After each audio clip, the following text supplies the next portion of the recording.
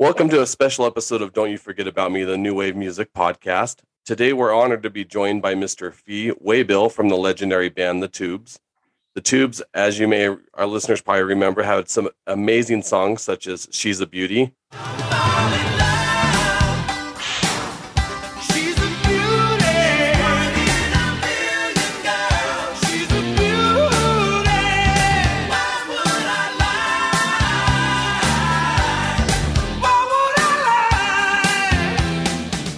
Talk to You Later. Talk to you later.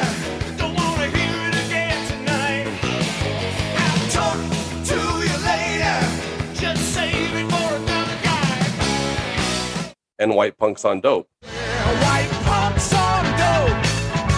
Mom and dad moved to Hollywood. Hang myself when I get enough rope. Can't clean up though I know I should. White punks on dope. White punks on dope. White punks on dope. Welcome, Fee. It's great to have you with us today. Well, thank you for having me. My pleasure. Yeah, we're really excited to have you, Fee. I guess I'll go with the first question. I understand that you began as a roadie with the Tubes before becoming the singer with the band. How did that process change? Well, it's true. I did. I moved to San Francisco as a roadie for Roger Steen's trio. The Tubes are actually two bands from Phoenix that combined. Roger's band was called the Red, White, and Blues Band. It was a trio, Roger and Prairie, Prince, and a bass player named David. And we moved to San Francisco in 1969, in the fall of 69, because Prairie got a scholarship to the San Francisco Art Institute. And they were a pretty well-known band around the Phoenix area. And Prairie got this scholarship out of high school, and he said, "Well, I gotta go." And so Rod and I was just a friend. I was a friend of the guys, and I used to go watch them play we had a little club in Phoenix called the VIP Club, and I knew them and got to know them, and they just asked me, and they said, "Hey, you want to drive our equipment truck to San Francisco and move with us there?" And I was ready, and I just said, I was working at a cattle ranch in northern Arizona, being a hippie cowboy, and I said sure, and so I did. I drove the truck, and then we moved to San Francisco, and Prairie started art school, and we had a little house in the Sunset District of San Francisco, and I was the roadie, and the extent of my roadie knowledge was put the ON switch in the ON position. That's about all I knew. I had no clue whatsoever. And then later, about gosh, I guess it was about a year or 2 years later, we used to go back to Arizona when we ran out of money and couldn't find a gig, and we'd go back to Arizona, and there were a lot of gigs to play there. And we'd tell everybody how great San Francisco was and how we were doing so well. And so Bill Spooner's band took our advice and also moved out of Phoenix to San Francisco. And his band was called The Beans. Bill and Vince Welnick and a guy named Bob McIntosh and Rick Anderson, our bass player. So they moved to San Francisco. Not eventually, but not too long after that, the bass player quit. Roger's bass player quit and decided he wanted to move to Hawaii. They auditioned a bunch of guys, and they couldn't find a bass player.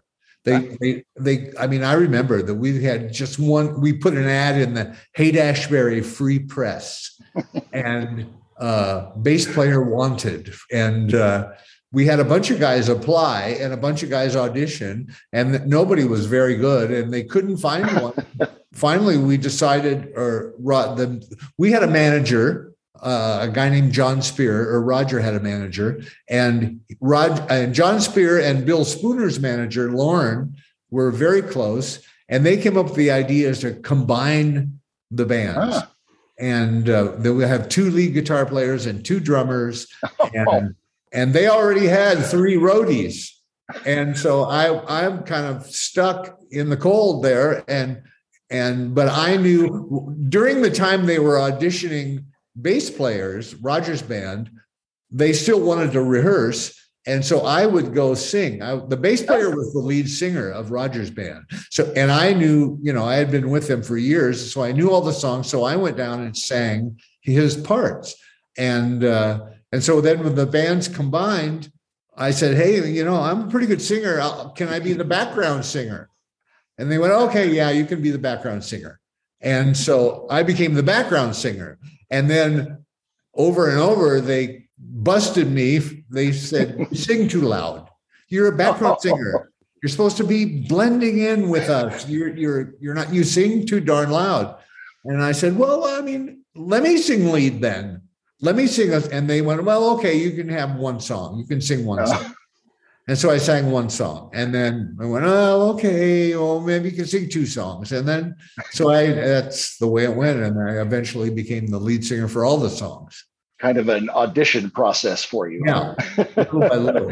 They said, we don't care how loud you sing now. You're fine. There you go. So for me, the Tubes have been a great musical influence in my life, kind of shaped the bands I listen to. I was actually first introduced to your band, of all people, by my dad, who's been a fan since, I think, 1975 with your album, What Do You Want From Life? And he got me hooked on White Punks on Dope. And, of course, later on, the hits such as She's a Beauty and Talk to You Later. Uh-huh. Who are some of your influences these days? Or back then? Well, back then, I think we were pretty, our music taste was very eclectic. Like our all-time favorite band was Captain Beefheart and the Magic Band. We thought they were the best. And the songs were so weird. And we saw them live quite a number of times around San Francisco area. And God, they were so great. Zuthorn Rollo and Wing Deal Fingerling on guitar. And also Zappa. We saw Zappa quite a number of times back in the Mothers of Invention days. And that was amazing. And so we were, I was a big fan of David Bowie and obviously the Beatles. I grew up, Beatles changed my life. Okay. Oh, yeah. I know many people say that. Beatles changed many people's lives. But as soon as the Beatles came out, that was it. I wanted to be a singer in a rock band. That's all I could think about. Beefheart and Beatles and Zappa and that it was kind of eclectic. And, we were not huge fans of kind of poppy kind of bands. In the beginning, we wrote all these really weird songs, like with Strange Times, 9 and Songs in 7, and not just your normal 4/4, 1/4/5 kind of songs. And then when we got a record deal, a lot of those songs kind of went by the wayside because they said, we need people to be able to like sing along and so experimentation only goes so far, huh? Yeah. Well, Fee, the Tubes began in the mid-'70s, but you guys didn't really have any chart hits until about a decade later, such as the song Steve mentioned, Talk to You Later and She's a Beauty. Was that frustrating as a band, or did you ride high on your successes that you did have, especially live?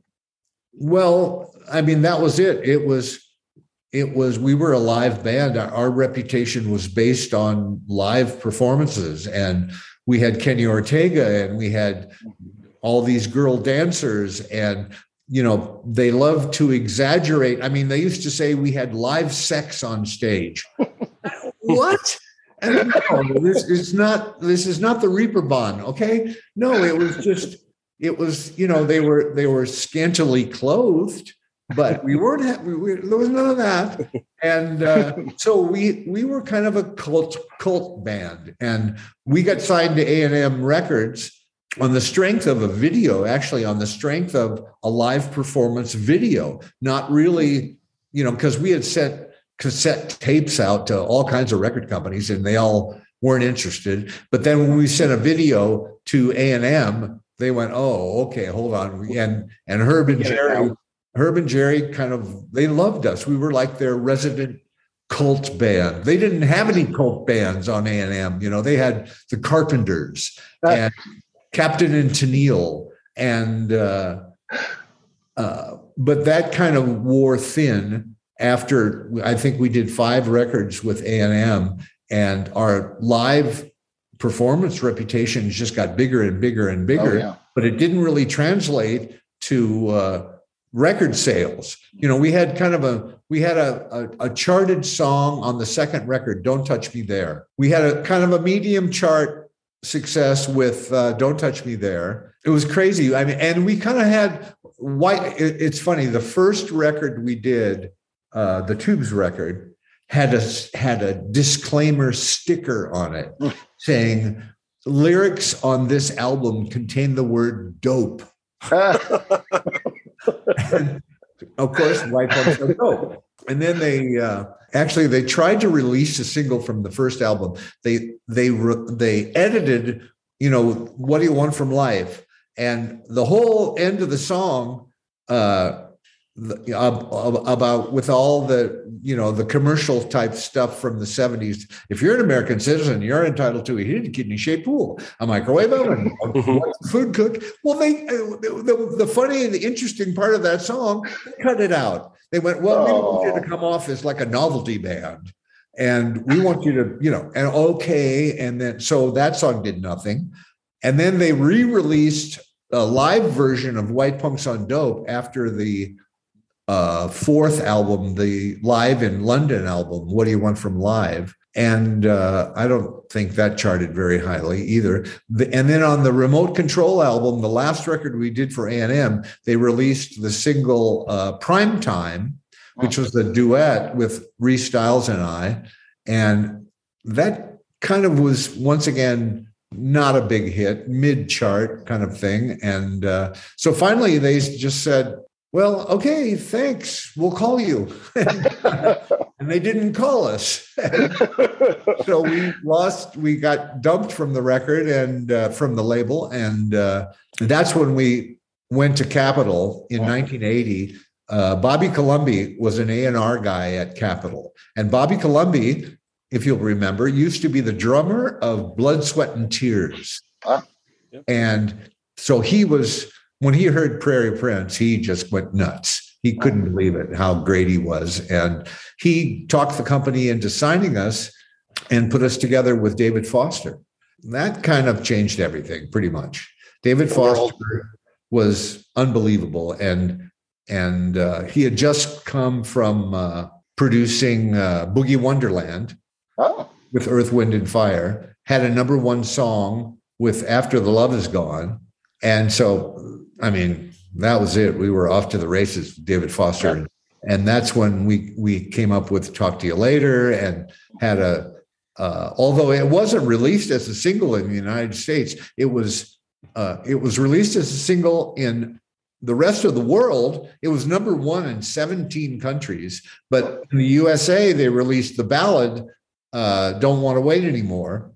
The big ballads were big then in 1980. Yeah.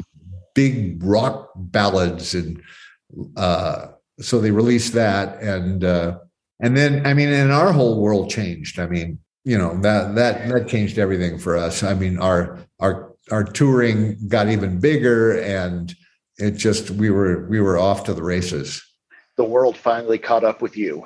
Yeah. So, Fee, I saw last year, I think it was on a Facebook post, that you performed with Oingo Boingo former members. Their drummer, Johnny Vatos, was just raving about how well you guys sound live still to this day. Do you still enjoy playing shows and going out on the road? Oh, yeah. I mean, I'm so jonesing it so bad. I mean, with the COVID thing, yeah.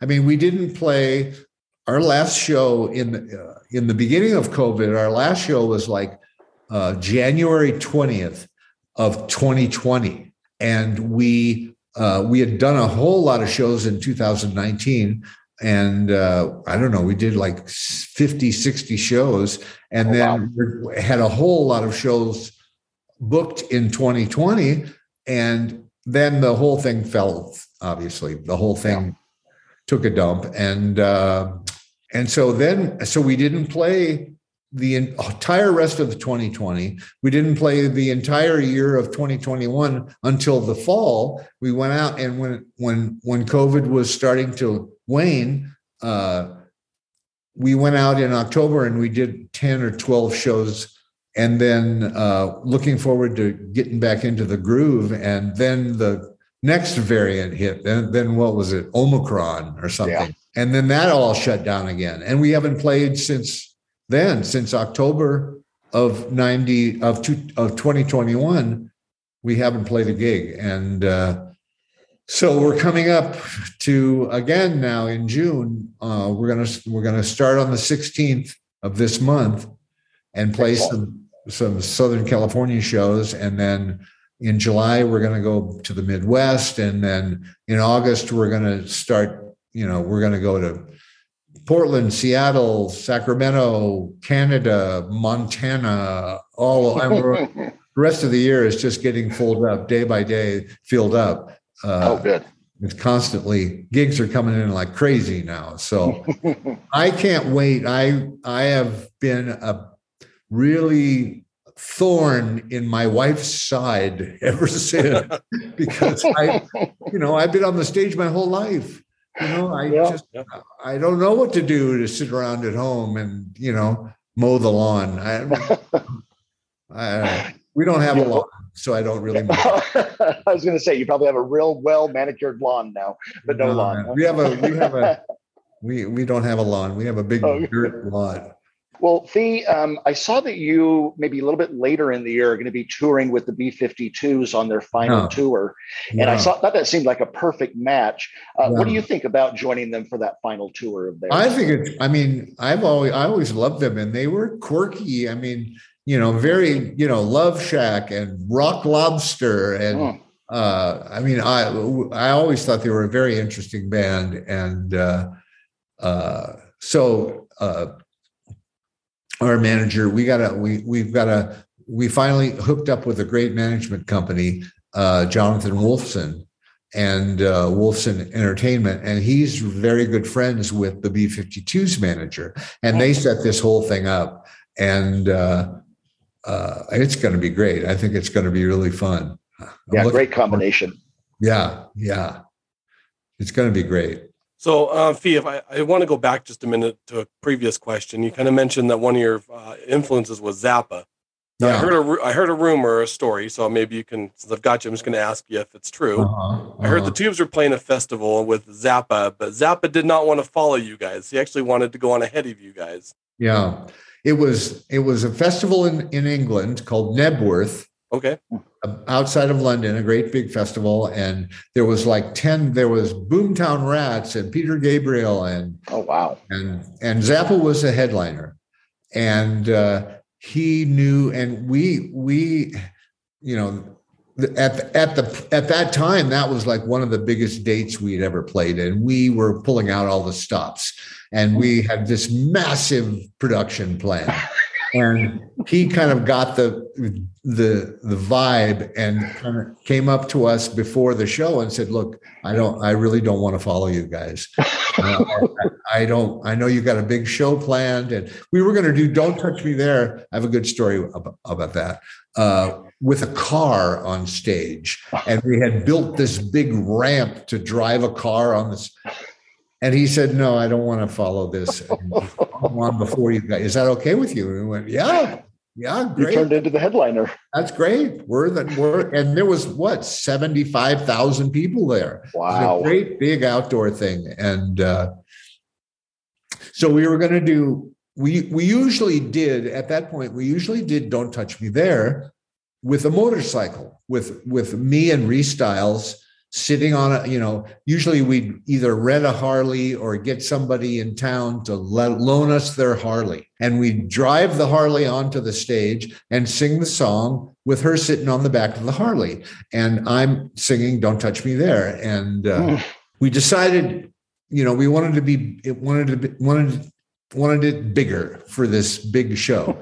And so we rented a Ford Cortina, which is a little dinky English car. Right, Ford Cortina convertible. And the plan was she would drive the car on the stage and I was on stage from the previous song. And then right as the song started, I jump over the door into the convertible seat and sing the song. So, and this was what, 79, 78, 79, I think Nebworth was. And back then, there were no cordless microphones. Mm-hmm. Everything had a cord. And so I'm on the stage with my mic in my hand, and I kind of back up stage to let her pull in front of me before, and as the song is starting, there's an instrumental introduction to the song. And the plan is she gets on stage, and right before the first line of the song, it's, "Ooh, baby, move closer to me."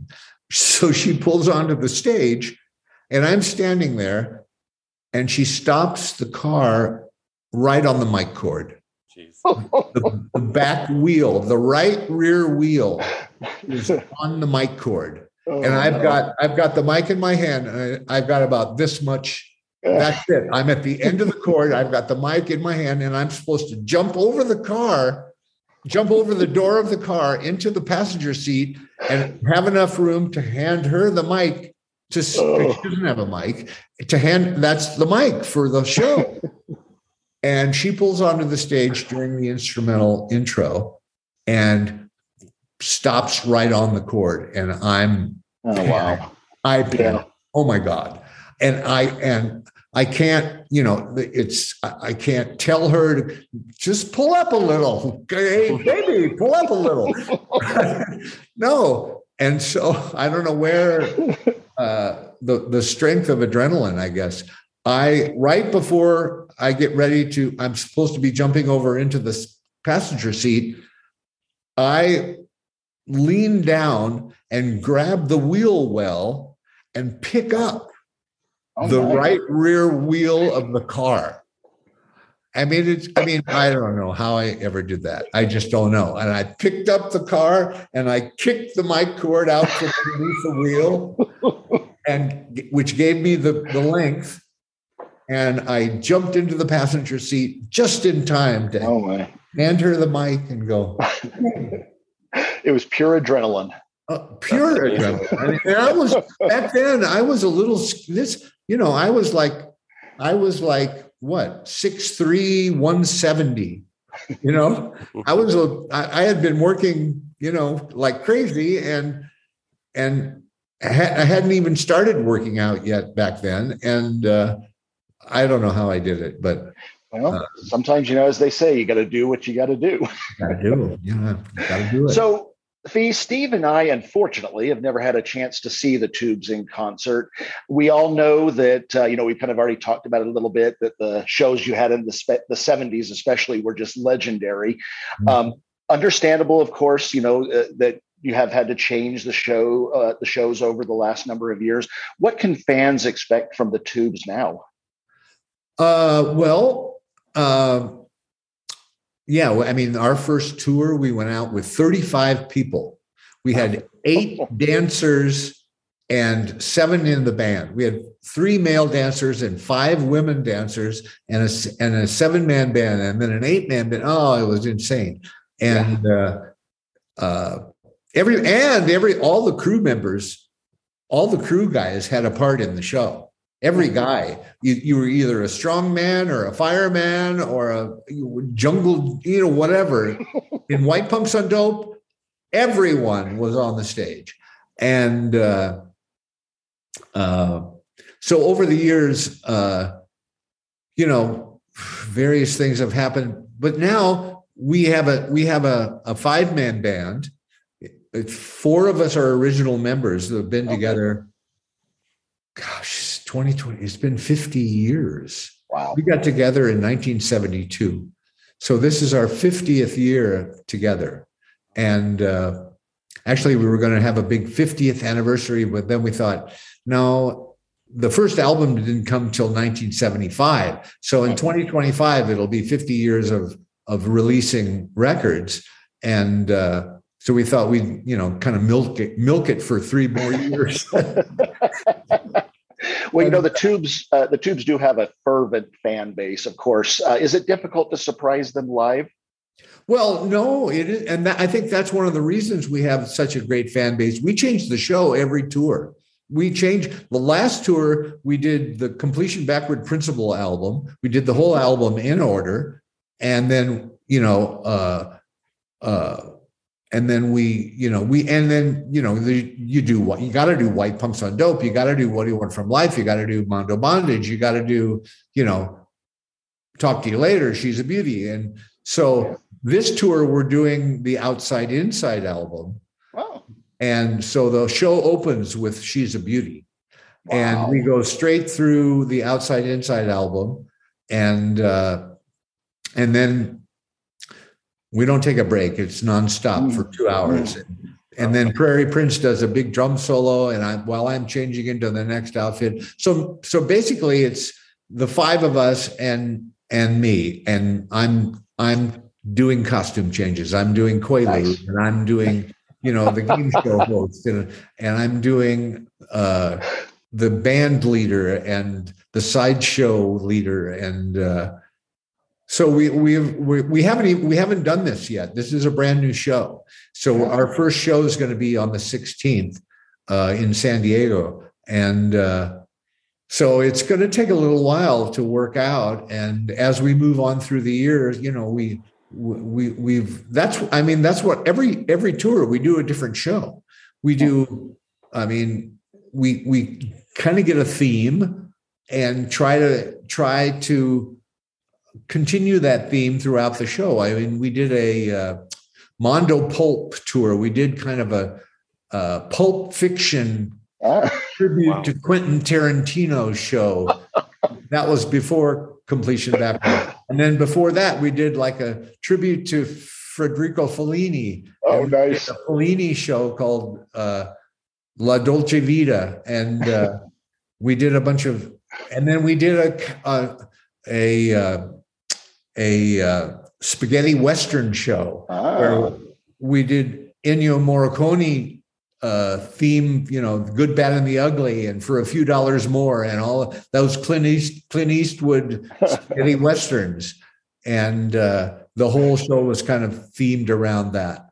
So we keep doing something different every time. It's not the same as the last time you saw us. It's going to be completely different.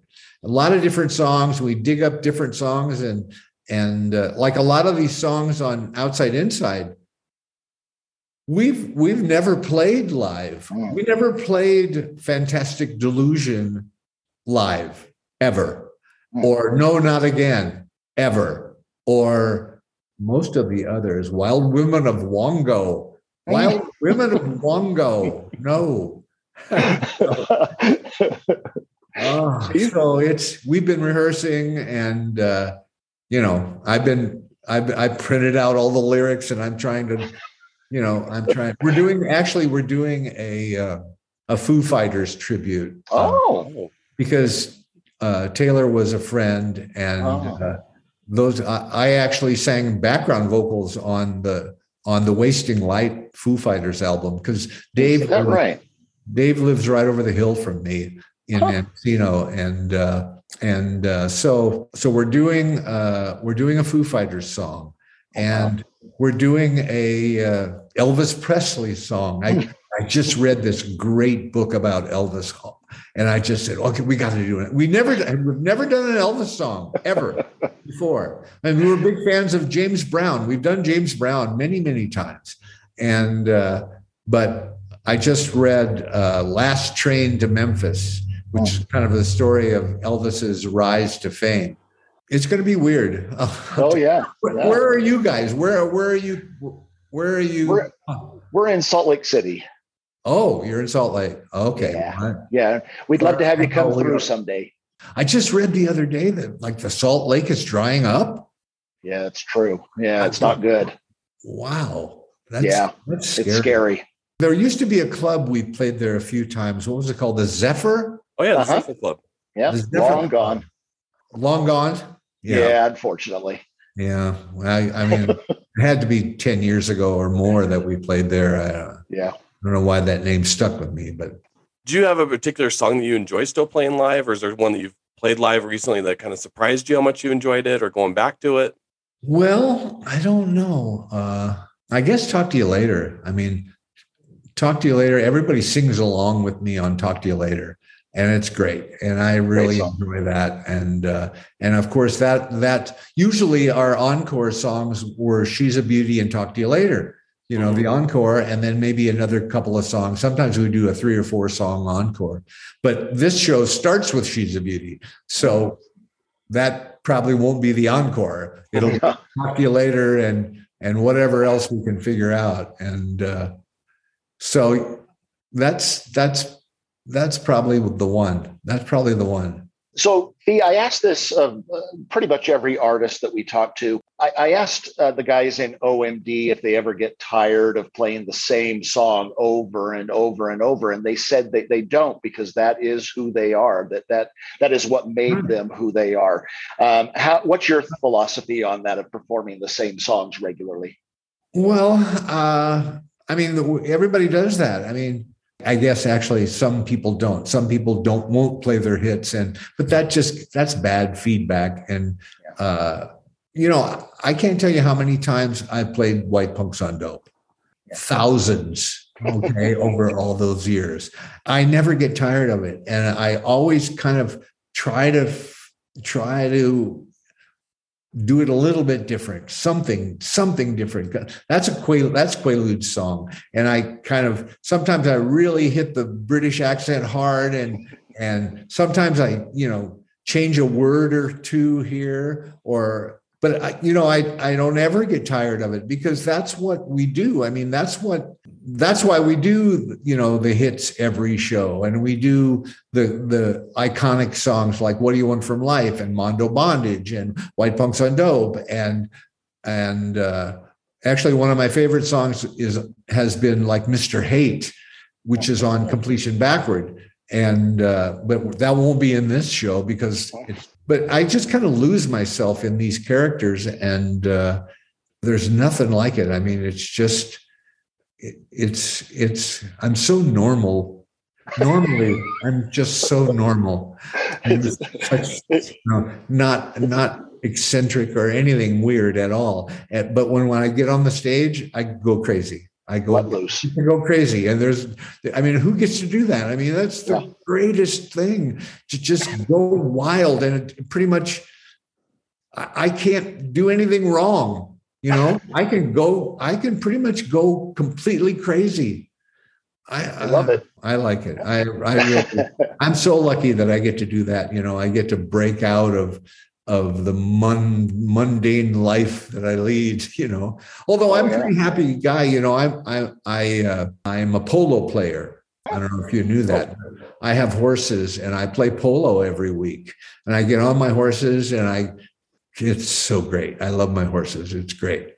And I get to go, I belong to the California Polo Club here in Los Angeles. And it's great. I get to go tomorrow. I mean, on Saturday, I'm going to haul some horses on Saturday and then go play polo on Sunday. And it's really fun. I grew up on a horse, actually. My father was a riding instructor in Scottsdale, Arizona.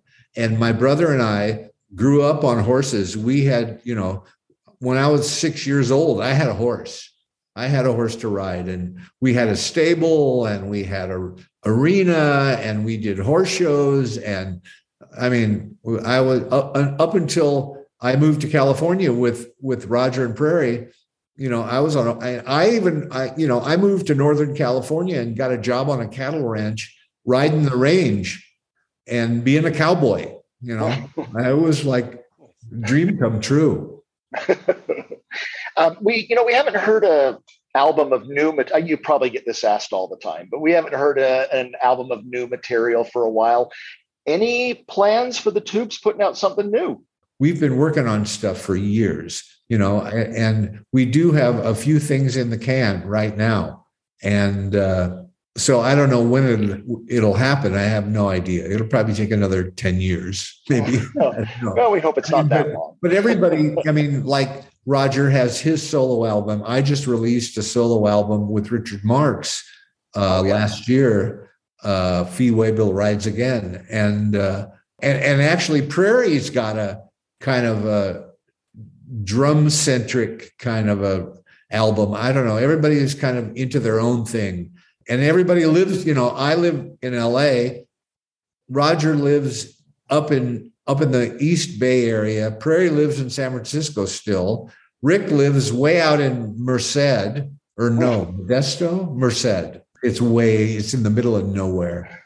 And Dave lives in Santa Cruz. So, I mean, it's difficult to ever even get together, so it's spread out.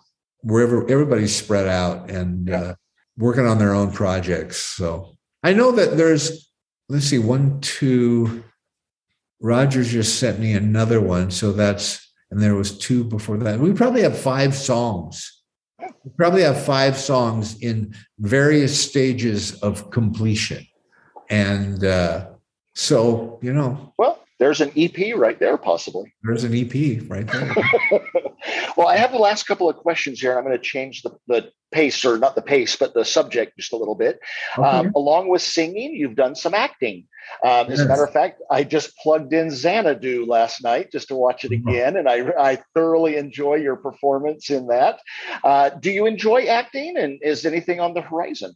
I do enjoy it, although in Xanadu, I didn't actually act. We did a song, but I have, let's see, 98 I started. So it's been like 20, 22 years. I work at a theater. I like the stage. I mean, that's where I love to act. I'm not really a guy in front of the camera guy, although I did the Stains movie, the Ladies and Gentlemen, the Fabulous Stains with Laura Dern.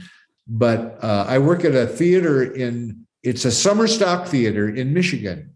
It's called the Barn Theater. It's a big milk barn converted into about a 700-seat theater. It's beautiful.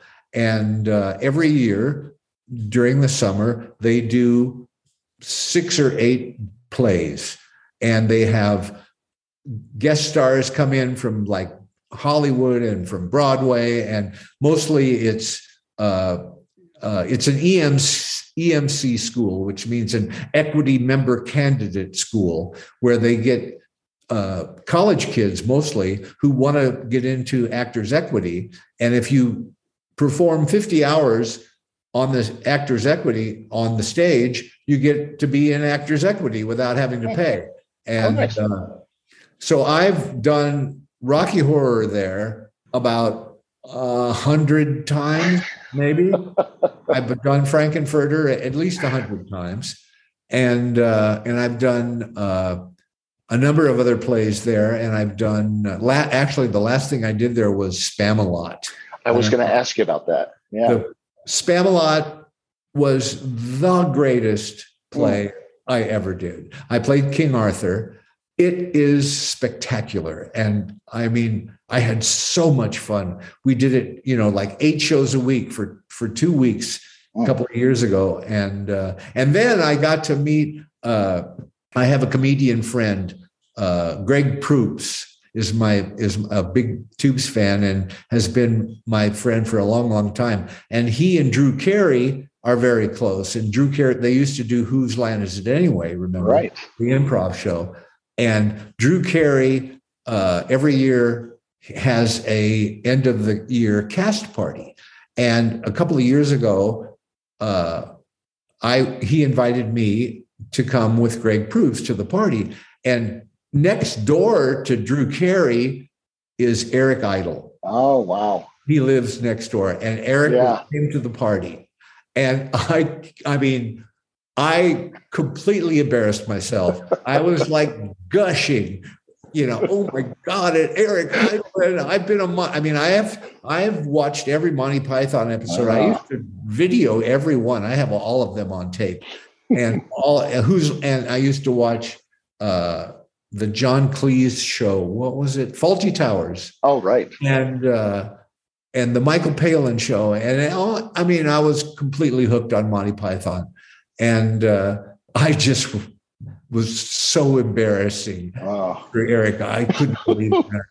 I didn't ask him for his autograph, but I bet he enjoyed it. I just told him, I was King Arthur in Spamalot, and I was so great, and blah, blah, blah. And he was very kind and a really nice guy. And so I do act, and I haven't for a couple of years because with COVID, that place shut down, everything shut down. And now this year, as we're getting back into it, we've got so many gigs lined up that I don't have time, because it pretty much takes a month. You have to go back there and rehearse for 2 weeks and then do a play for 2 weeks. So it's pretty much a month that you got to go back to. And it's in Augusta, Michigan. Augusta is like a little dinky town outside of Kalamazoo. I mean, I don't even think there's one stoplight in the whole town. Maybe a stop sign, but I don't think there's one stoplight. But it's great. I mean, I really enjoy the stage, and it's really it's my life. It's my life. Yeah. Well, Fee, we have run out of time. I know you need to get on to some other interviews in a short bit here, but we cannot thank you enough for being with us today. We both wish you the best with this upcoming tour. I know the fans are going to love it. Our listeners, if you are a fan, look for those dates in your area. Yeah, go to our website, thetubes.com. It's got all the information there and availability of tickets. And we do a VIP meet and greet where people can come to the sound check and hang out and request songs and have photos and get T-shirts. And it's a great deal. Fantastic. We enjoy it. Well, again, thank you, Fee. We really appreciate you being on here. Best of luck to you, and I hope you have a wonderful tour. Well, thank you, T-Bone, and thank you, Steve. Thank you for having me. All right. My pleasure. Take care.